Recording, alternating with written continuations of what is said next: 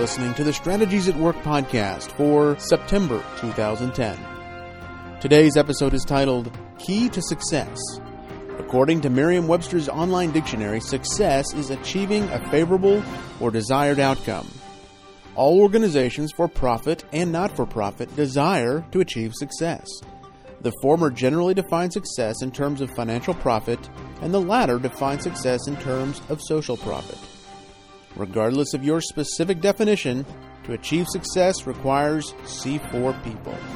Organizational leaders who fail to learn how to develop sound biblical character in both themselves and others will struggle with organizational success. And now Dr. Chester brings us the message titled Keys to Success. Would you like to have a successful life? Anybody like that? You're not convincing me. You really want to have a successful life. At the end of your life, do you want to be able to say and to know, I succeeded? You really want that? Well, may I offer you some clues, some keys as to how this may happen? Would you like to know that? From the Word. Okay, but first, we have to do an exercise. So, have you got your bulletin? Okay, in your bulletin, there's a place in there for notes. You may not have noticed that. I know many of you use your bulletins contrary to what Hugh told you. Hugh said, do not use your bulletins to put paper in the bottom of your birdcage. Remember that? Told you not to do that? You're supposed to read them, and there are places for you to take notes. So grab your bulletins, grab a pen, and for those of you that are high-tech, grab your iPad or your iPhone, and we're going to do a little exercise. Okay, now what I want you to do is rate how well the following statements are true. Rate how true they are of you. Okay, now I'm going to give you a scale of 0 to 10. Now this is not a binary thing. It's not true or false. There can be degrees of which this is true. So 0 is no and 10 is yes. Are you ready? All right, first statement is, I live a disciplined spiritual life. Now how true is that of you? 0 to 10. Number 2, I'm submitted to authority in every area of my life. Now, this is asking in reality. Now, you're not writing down. You're supposed to be writing down your score. This is important. You know, do you want to learn these keys? You've got to be willing to participate. So write down your assessment here. Number 3, I am wealthy and prosperous. Scale of 0 to 10. Number 4, I am honored.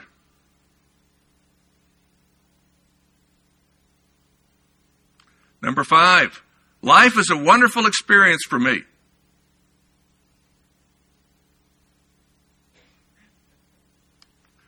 Number 6, people recognize my discretion. That is, you live prudently, making very wise decisions. Number 7, my insights are well known and respected. Number 8, the trials and tribulations of life do not negatively impact me. In other words, circumstances don't pull me down.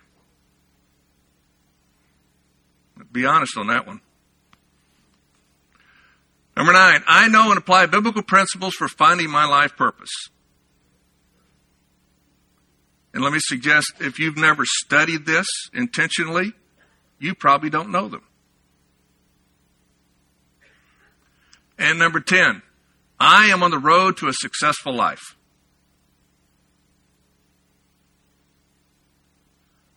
Okay, we'll add up your score, and you can use your iPhone calculator. That's okay. You know, or if you have a grade schooler next to you, they can probably add it up for you real quickly. Okay? And it's 10 questions. The best you can make is 100. And if anybody made 100, I'd like to talk to you afterwards. I need you to lay hands on me. Okay? All right? So I want you just to kind of set that aside for a moment. And I want to read some scripture to you. So if you'll turn in your scripture to Proverbs chapter 1.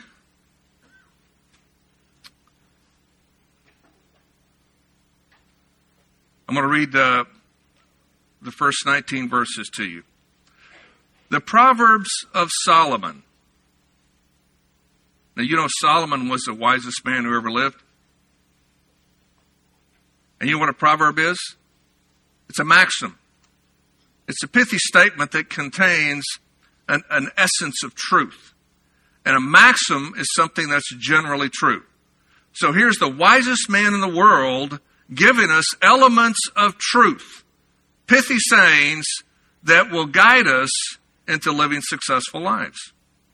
Now you notice how he introduces himself. Son of David. You see, his first relationship is to his father. The Proverbs of Solomon, son of David, king of Israel. Now, most of us wouldn't have done that. We would probably left out that son of David thing. And just Solomon, king of Israel. But you see, Solomon understood something maybe we don't understand. The power of being a son. For attaining wisdom and discipline, for understanding words of insight, for acquiring a disciplined and prudent life, doing what is right and just and fair. This word fair really is a word that means upright. For giving prudence to the simple, knowledge and discretion to the young. So there's one of his targets is young people who are, shall we say, a little foolish. They're simple. And he has another target. It is the wise. Let the wise listen and add to their learning, and let the discerning get guidance. It's interesting that if you're wise, you never stop learning. You ever think about that? You know, we have a culture that basically says, you go to college or you go to get your whatever education you get, and that's it, then you go to work and make a bunch of money. Your education's over. That's the way our culture is. That is a foolish perspective in our culture. If we're truly wise people, we'll recognize we never stop learning. The rest of our lives, we will be learners. He goes on, for understanding proverbs and parables, the sayings and riddles of the wise. He's given us proverbs to understand proverbs. Do you see that? It's a very interesting way he's expressed this. And then he gives us the seminal verse in the book.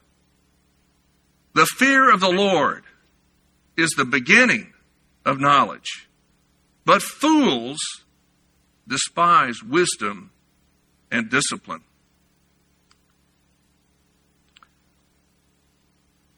Going on, verse 8.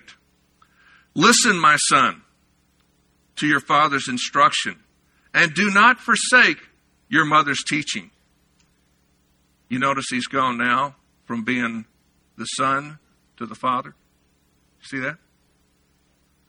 They will be a garland to grace your head and a chain to adorn your neck. My son, if sinners entice you, do not give in to them. If they say, come along with us, let's lie in wait for someone's blood. Let's waylay some harmless soul. Let's swallow them alive like the grave and whole like those who go down to the pit. We will get all sorts of valuable things and fill our houses with plunder. Throw in your lot with us, and we will share a common purse. My son, do not go along with them. Do not set foot on their paths, for their feet rush into sin, and they are swift to shed blood. How useless to spread a net in full view of the birds. These men lie in wait for their own blood. They waylay only themselves.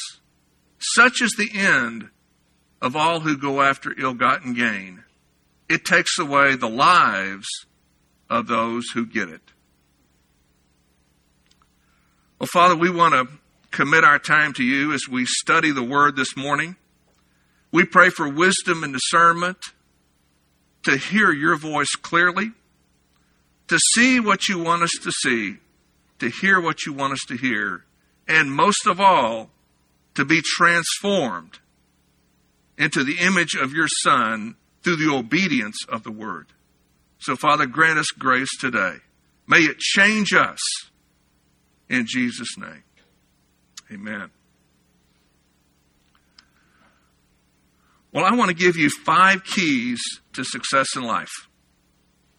Is that okay? 5 keys? Can we handle 5 keys? You got 5 fingers, so we can have 5 keys.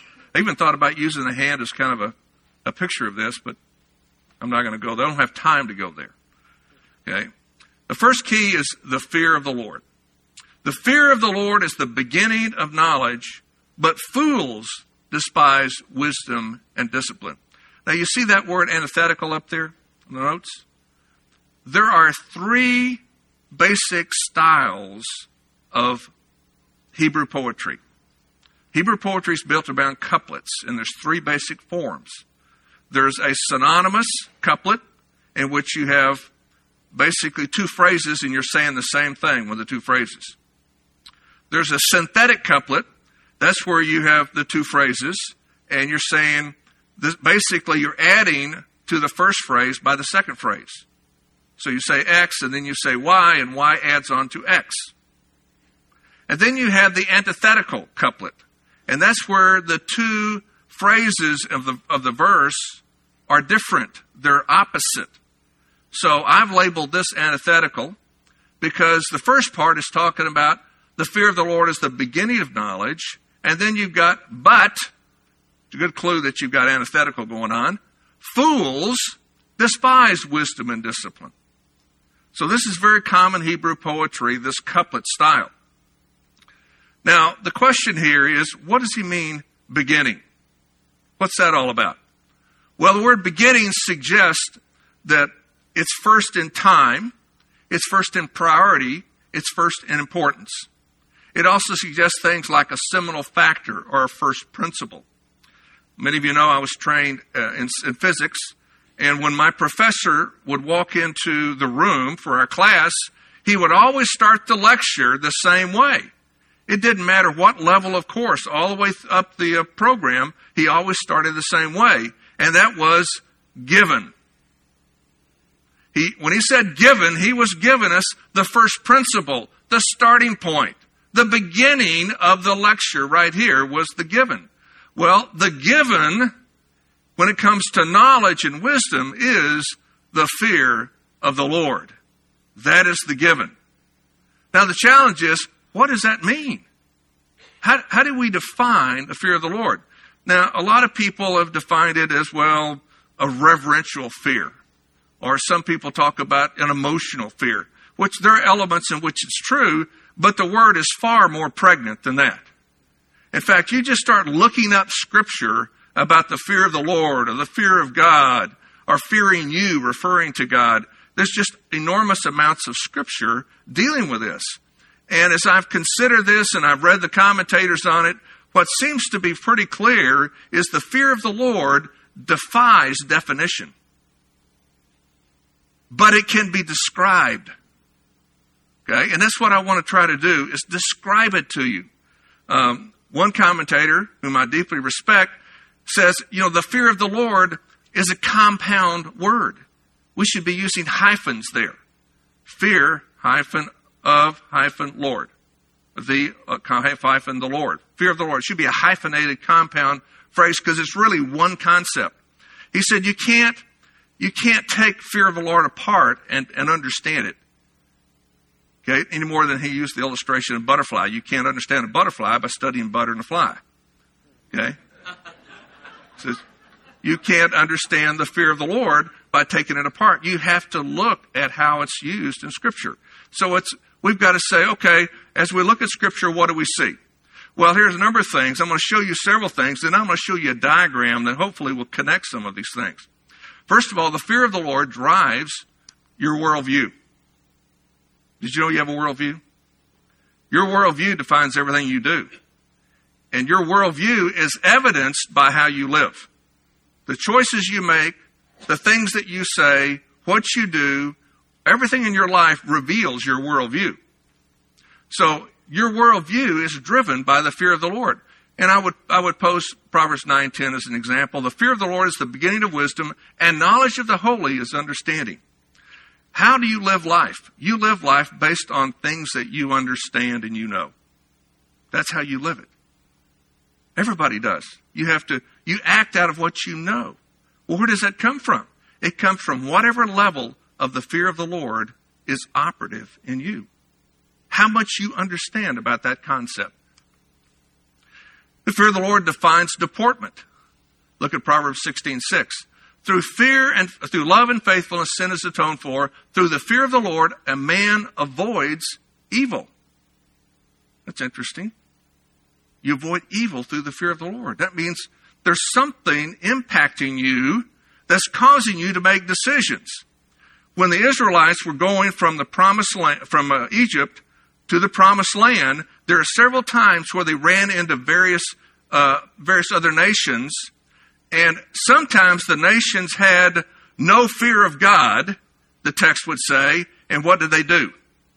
They attacked the Israelites, which turned out to be very foolish. And then there were other nations that actually had the fear of God, which is interesting that the fear of God can come upon unsaved people. See? So those people, because they had fear of God, they didn't attack the Israelites. So this concept of fear of God can guide me into making wise choices. And also when I don't have it, I'm going to make foolish choices. So it's a measure of deportment, conduct. The fear of God is to be passionately sought. Look at this. Always be zealous for the fear of the Lord. Wow, that's kind of difficult because this is a concept that seems so abstract and almost so foreign. How do I be zealous for this? How do we do that? Well, one of the things that helps us is this. When you finally decide that God is not fully understandable, that on some level He's incomprehensible, and that's okay. In fact, that gives me assurance that He really is God, because if you could fully understand Him, He isn't God. So when you really get it, that there's a mystery to God, Ravi Zacharias talks about the wonder of God, and all of us here in our various endeavors, I'm sure you've seen the wonder of God in some way in what you do, and it's things that are not explainable, but they just are, and they're incredible. You know, how does the nucleus of an atom hold together with all those protons that are positively charged and repelling each other? How does it stay together? Well, the scientists don't have any clue, really, so they invented a term called the strong force. That's how it happens. Well, that's the wonder of God. We don't understand in the final analysis. We see through a glass darkly. We can do certain things. Yeah, we can send a man to the moon. Yeah, that's a wonderful thing. But we don't have a clue how the atom holds together. You see that? The wonder of God. So when you really get infected with that, then you have a zeal for understanding this fear of the Lord. And finally, the fear of the Lord is taught by parents to children. Wow. Now that's interesting. Come, my children, listen to me. I will teach you the fear of the Lord. If you think you can get to the fear of the Lord and understand it by yourself, you're thinking like an orphan. We've been talking about orphans a lot. And you know what a parent does with a child? They accelerate the child into the destiny of God. That's what a parent should be doing. And so when we get this, we begin to see the power of the fear of God and how it operates. Now, I've got I'm going to show you a model here, and I apologize because we were having technical issues this morning, and my PowerPoint actually would be easier for you to see this, but the animation doesn't translate to what we're going to be able to do here, so you're going to see the whole thing. So you're going to have to be disciplined a little bit and let me explain it to you so you'll understand what this is. Okay? Now start with the left. This is the fear of the Lord. This is the thing we're talking about. What is this thing? That's the beginning, the seminal point of life. Well, it leads to knowledge. Now knowledge, let me explain knowledge.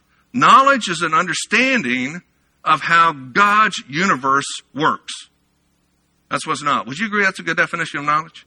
That came from Dr. Walke, who's an Old Testament scholar, one of one of the men that influenced me early in my life, and I deeply respect him. So this is his definition I've adopted. Knowledge is an understanding of how God's universe works. From knowledge, we get wisdom. Now, what's wisdom? Well, his definition of wisdom is the skill now to apply that knowledge correctly, to apply it well, to live life well. Okay, so this is all coming from the fear of the Lord leads to knowledge, which leads to wisdom. And how do you know somebody has this wisdom rooted in the fear of the Lord? Well, here's some characteristics over here. Success, discipline, humility. They're submitted to authority.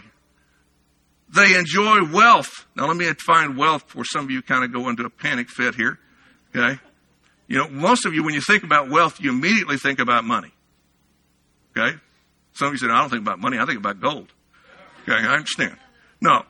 Wealth, you know what the greatest wealth is? What is better than money? What's better than gold? What's better than anything is wisdom. Wisdom is the greatest wealth. Proverbs 8, take a look at that and just look at what that text says. I mean, there's no comparison. The text shows that wisdom is so far above money or any kind of wealth, there's no comparison. So a person who is wealthy is a person who has the resources to do what they're called to do. That's what wealth is. When you have the resources to do what you're called to do. Now, many of us think we don't have enough. And we could spend a lot of time talking about that deal. But let me say this. If we have an intentional, purposeful God, you have what you need to do what you're called to do. You have it right now. Now, there are all kinds of things that play into this, like, you know, your sin can cause impediments in your cash flow. Okay? God could be trying to get your attention through your cash flow. Okay? You need to pay attention to that. But you need to know this. Money's not a problem with God. And if you belong to Him, money should not be a problem for you. In fact, do you know what money is? What it really is? You know, the world out there tells us it's the end-all, be-all. It's why we work. It's why we get up in the morning. We're all about building this big nest egg. It defines our success, significance, everything. That's what the world says. You know what money is? Money is one thing. It is the tool to do the will of God. That's all money is. You know what time is? It's the tool to do the will of God. You know what your talents are? They're tools to do the will of God. So when you begin to think biblically, then you begin to display some of these traits here of a person who's rooted in the fear of the Lord, who's learned the knowledge of how God's universe has worked, who has gained wisdom how to apply that knowledge, and now some of these traits become yours. By the way, these traits were basically what I did the little exercise off of. The point of that exercise, hopefully, was to show you, how much you are walking in the fear of the Lord. To what degree? Now, those of you that scored high, may I suggest that you allow your spouse or someone that knows you well to assess you. That you might find a different score. Okay? And are you courageous enough to face that? Is that okay? Can we face truth? You can't handle the truth, can you, huh? Huh? Can you handle the truth? It's a challenge for us all. Well, I've got to go on here, but I wish we could just dwell on this. But this is meant to show you that this concept of the fear of the Lord, even though it kind of defies defining, it is pregnant with meaning. It can be described. It has lots of implications. It is really the foundation of how we live, and it's the wonderment of this that enables us to grow up in Christ. Okay, let's talk about key number 2. I got to speed this up here. Okay, so the first key to success is the fear of the Lord. Second key is a godly lineage. To learn the fear of the Lord requires being grounded in a biblical worldview, and that comes through parents. Now, some of you immediately, I know, react to this because your earthly parents were maybe not very good. Some of you had great earthly parents, some of you didn't. Some of you may be orphans. There's all kinds of situations here. But don't worry. Everybody needs Everybody needs earthly parents or you don't get here. And God has a purpose in those earthly parents. And regardless of how good they may be or how bad they may be, you also need spiritual parents. Okay? And God has a provision for that. I just want to give you an example here of how God does this. You remember Timothy? Remember him? One of Paul's buddies? He was discipled by his grandmother and mother, and he was adopted by the Apostle Paul. Look at this. I'm not going to spend any time on this, just mention this. Here's the first mention of Timothy. He grew up in Lystra. It talked about his mother was a Jewish and a believer. His father was a Greek. That suggests he was probably a pagan. And then over here in 2 Timothy, Paul is talking about his grandmother Lois and his mother Eunice, who discipled him. And then finally, Paul calls Timothy my true son in the faith. You see, God provides spiritual parents to make up for the deficiency of our natural parents. So it doesn't matter what your situation is, how good your parents were, how bad they were, God has additional resources available, spiritual parents. The spiritual parents are there to train you in the fear of the Lord. That's their job. A true spiritual parents will be focused on that. All right, so we've got our first two keys, the fear of the Lord, and we've got our godly lineage. Now, we've got to be willing to submit to this. And I guess that's a little more challenging thing here. Now, notice this text here. I don't know how well you can see this, but this is verse 8. It says, listen, and the Hebrew word is shema. It means to hear intelligently with implication of attention and obedience. Now, I learned when our girls were teenagers and I was trying to instruct them in the fear of the Lord, and they would say things, yeah, I hear you, Dad. Okay. I learned pretty quickly that what that meant is I'm not listening. Okay. Now, we all have a little bit of that in us, and so we've got to shema. Like listen. Because God has sent parents and spiritual parents into your life to train you in the fear of the Lord. And there's two aspects to this. One is it's interesting, he uses the father and mother metaphor here to explain these two aspects. The first aspect is the father. This word here is mukar, which means chastisement. Also reproof, warning, instruction, restraint. This sounds kind of physical, doesn't it?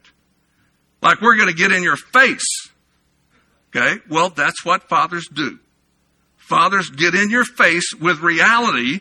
Sometimes may have to get a little physical to get your attention. But you need it. You're not going to learn the fear of the Lord without it. And then it says, do not forsake your mother's teaching. Now look what it says here. It uses the word Torah. Torah. Now, y'all recognize that immediately. It's a precept or statute, especially the Decalogue or Pentateuch. So this is the teaching. You need teaching, truth, like what I'm doing right here, right now. I'm acting as a spiritual mother to give you teaching. Okay? What you need in addition to this is a spiritual father to hold you accountable to what you heard. Now see, that's the challenge. Most of us, we're okay coming to hear the stuff, but we want to walk out the door and we want to live the way we want to live. Don't tell me what to do. I'm my own boss. In fact, it's a virtue in our culture to be a self-made person. That's part of the deception. The only way to real success is to be guided by godly parents into a fear of the Lord and walking in the fear of the Lord. Okay, so that's the essence of submission here. Note also that before you can be a father, you have to be a son. Okay, I'm going to show you this last one here, 1 Thessalonians 2 text real quickly because I've got to speed up here. I want you to notice that being a mother and a father is not gender specific. Okay? I just mentioned to you, I'm serving you as a mother. Well, look what Paul says here. But we, this is the last verse here, 1 Thessalonians 2. But we, Paul, Silas, and Timothy, were gentle among you, like a mother caring for her children. Here are males that were taking on the role of a mother. And then a few verses later, he says, for you know that we dealt with each of you as a father deals with his own children, encouraging, comforting, and urging you to live lives worthy of God, who calls you into his kingdom and glory. Now that word urging is the Greek word mastigo. Mastigo means to scourge. It means to whip. It means to beat into submission. Now, I'm not meaning this in a brutal way. I'm meaning this in a way of loving discipline. You know, if you're living your life pretty much the way you want to live it, you're probably not learning much about the fear of the Lord. The way you're going to learn to walk in the fear of the Lord is to be under a godly father who is correcting you, who is guiding you, who is challenging you, who's not letting you get away with your sin patterns. He's continually calling you on it. Now, most of us don't want that. But if you want to grow up in Christ, you've got to be zealous for it. You ever thought about that? You need to be zealous for that kind of relationship. Okay, so now we have the fear of the Lord is the first key, godly lineage who's imparting the fear of the Lord to you, and you're submitted to that lineage and learning the fear of the Lord from them. Those are the first three elements of success. The fourth one is live strategically. Now, living strategically is about learning how to really discern what God is saying to you in two key ways. Okay, there are two elements. Notice it says they, and he's referring to the teaching and accountability from parents to a worldview based on the fear of the Lord, will be a garland to grace your head and a chain to adorn your neck. Now, I think that is a synthetic couplet. I think they add to each other. I do not think it's a synonymous couplet. Because I think there are two aspects to living strategically. The first aspect is the garland. The garland is the wreath that is put on the head of a person. You see a picture of it here of this little girl. And back in that culture, it symbolized an obedient child. A child that was in alignment with the teaching of the parents. And so it spoke of the present reality of that child. I'm lining up with what's going on in our home. So that's the first aspect of living strategically, is getting under godly authority and submitting to that godly authority. Now, you understand what that means, to submit to godly authority? Okay. It does not mean I say I submit. There are a lot of people who say I submit. It means from the inside out, I submit. There's a lot of words going out there we need right here. Now, here's the test. You can give yourself a little test. You don't mind that, do you? A little test. If somebody you're submitted to and tells you to do something that you don't understand or you don't agree with, will you do it? See, in our culture today, which is largely characterized as postmodern, people won't do that. They won't do things they don't understand or don't agree with. But from a biblical worldview, if you're truly submitted to a father and he tells you to do something, you don't have to understand it. You don't have to agree. You know you're supposed to do it. That's the real test of submission. Okay, so garland is the garland on your head symbolizes your current submission. And then there's a chain around your neck. Now, this is referring to a race. You know, in Hebrews 12, our life is compared to a race. You know, we're told to run the race with perseverance. And the end of the race is a reward for how we finished the race. So you see, this aspect of living strategically is looking to the future. It's looking to the end of our life. So let's say that today is the day that you go be with the Lord. What do you want to say to the Lord today? He's knocking on your door and saying, it's your day, baby. What do you want to say? Well, there's only one thing to say. Lord, I made a bunch of money. No, that didn't work, does it? Lord, I went to a bunch of football games. I went to a bunch of vacations. I traveled the world. I saw all your marvelous sights. Let's see. What else can I say? I went to church a lot. Went to a lot of conferences. I was an expressive worshiper. No, there's only one thing to say. That's what Jesus said. Father, I brought you glory on earth by completing the work you gave me to do. John 17:4. That's what I want to say. Do you want to say that? And what do you want to hear back? Well done, good and faithful servant. That's the only thing that wins the prize. Now, please understand, that does not mean you work your way to heaven. No, your position with God is secured by the work of Jesus Christ. What this is by your life validates the reality of your profession. If you profess to know Christ, there will be an evidence of that in how you live. So that's the challenge, to step up and live up to the calling with which we've been called. That's why fathers are to urge their children to live a life worthy of the Lord.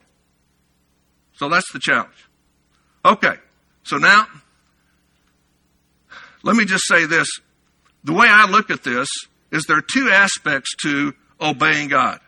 There's the general will of God and the specific will of God.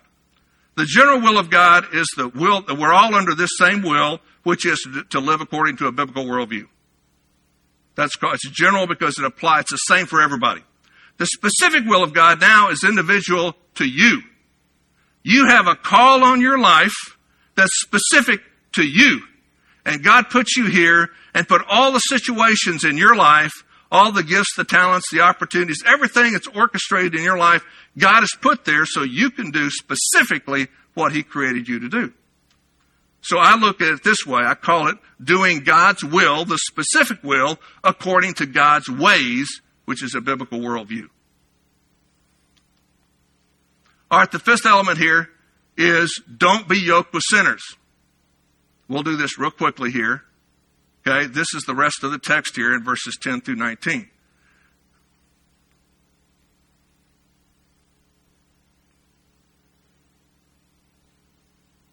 My son, if sinners entice you, don't give in.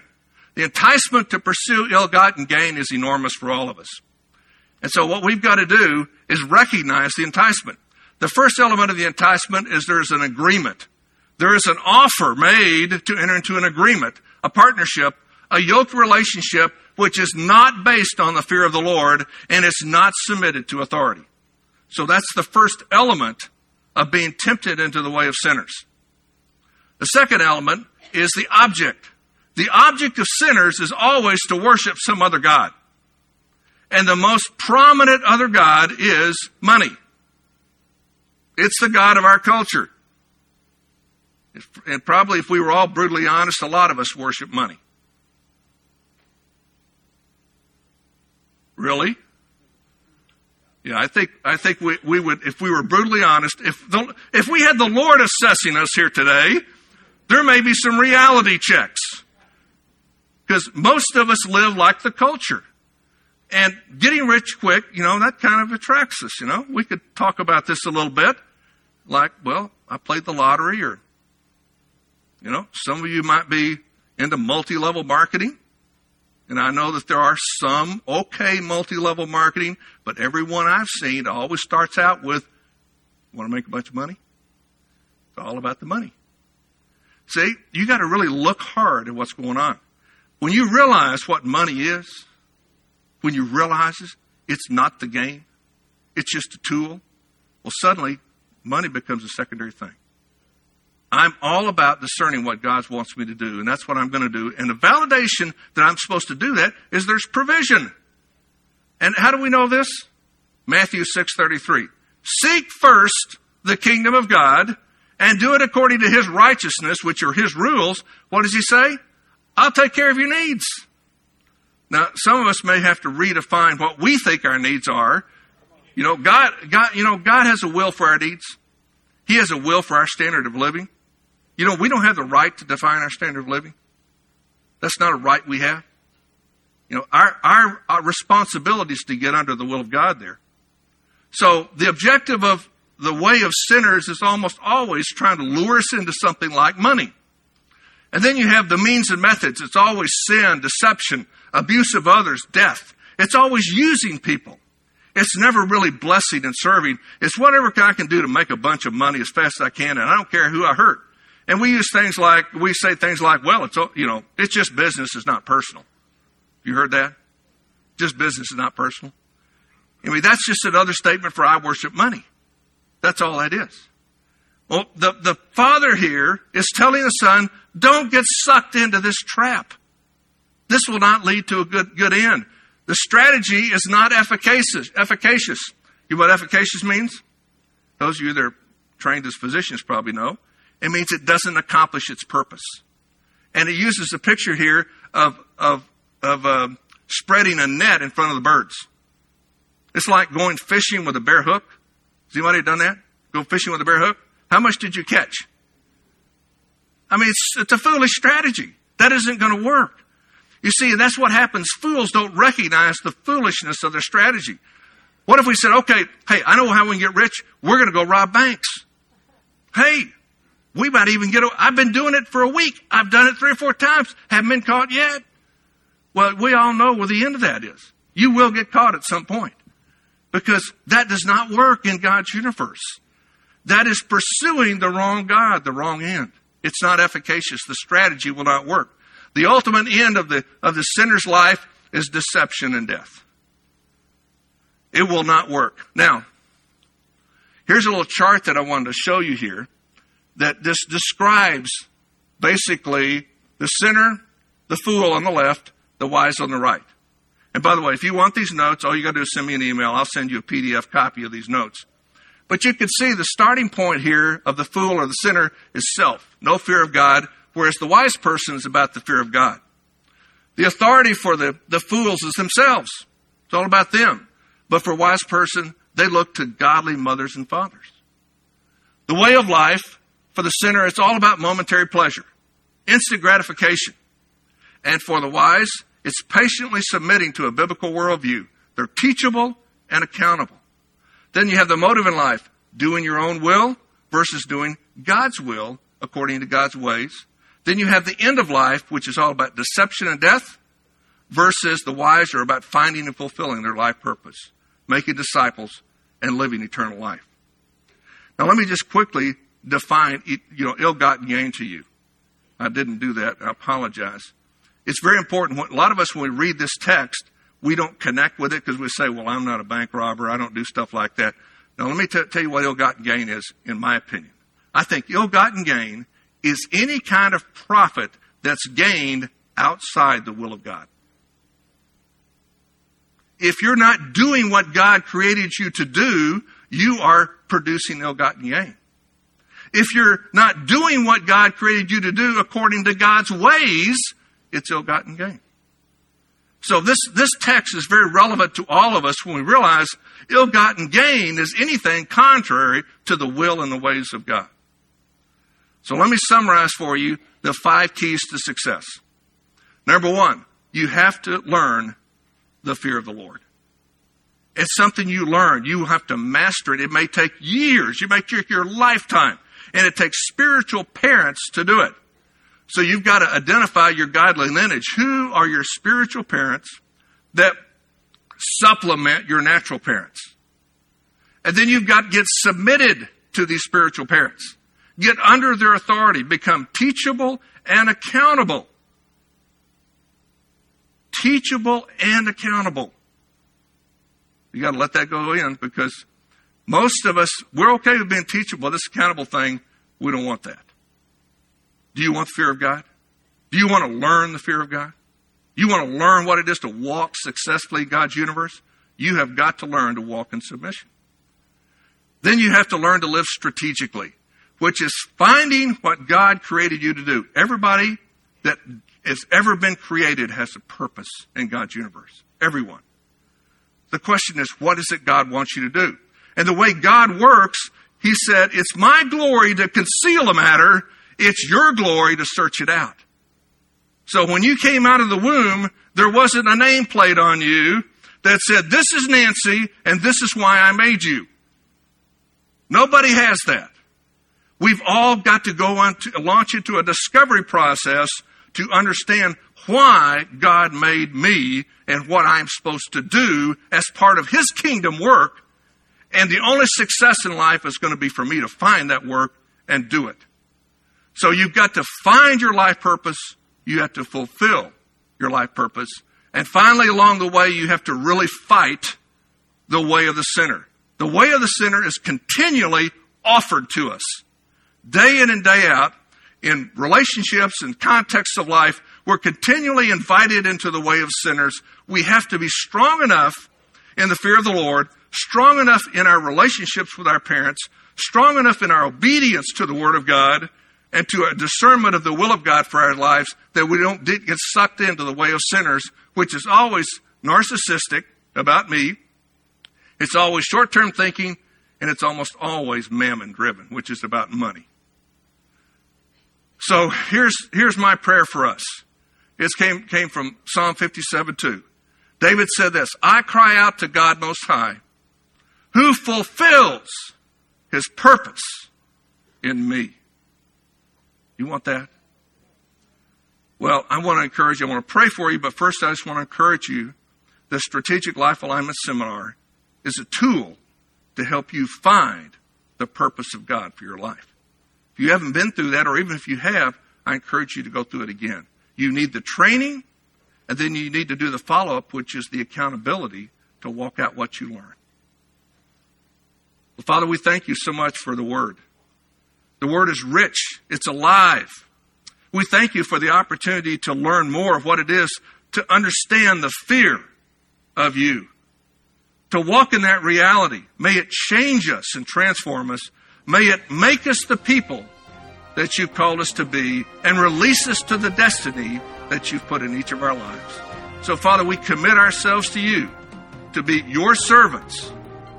In Jesus' name, amen.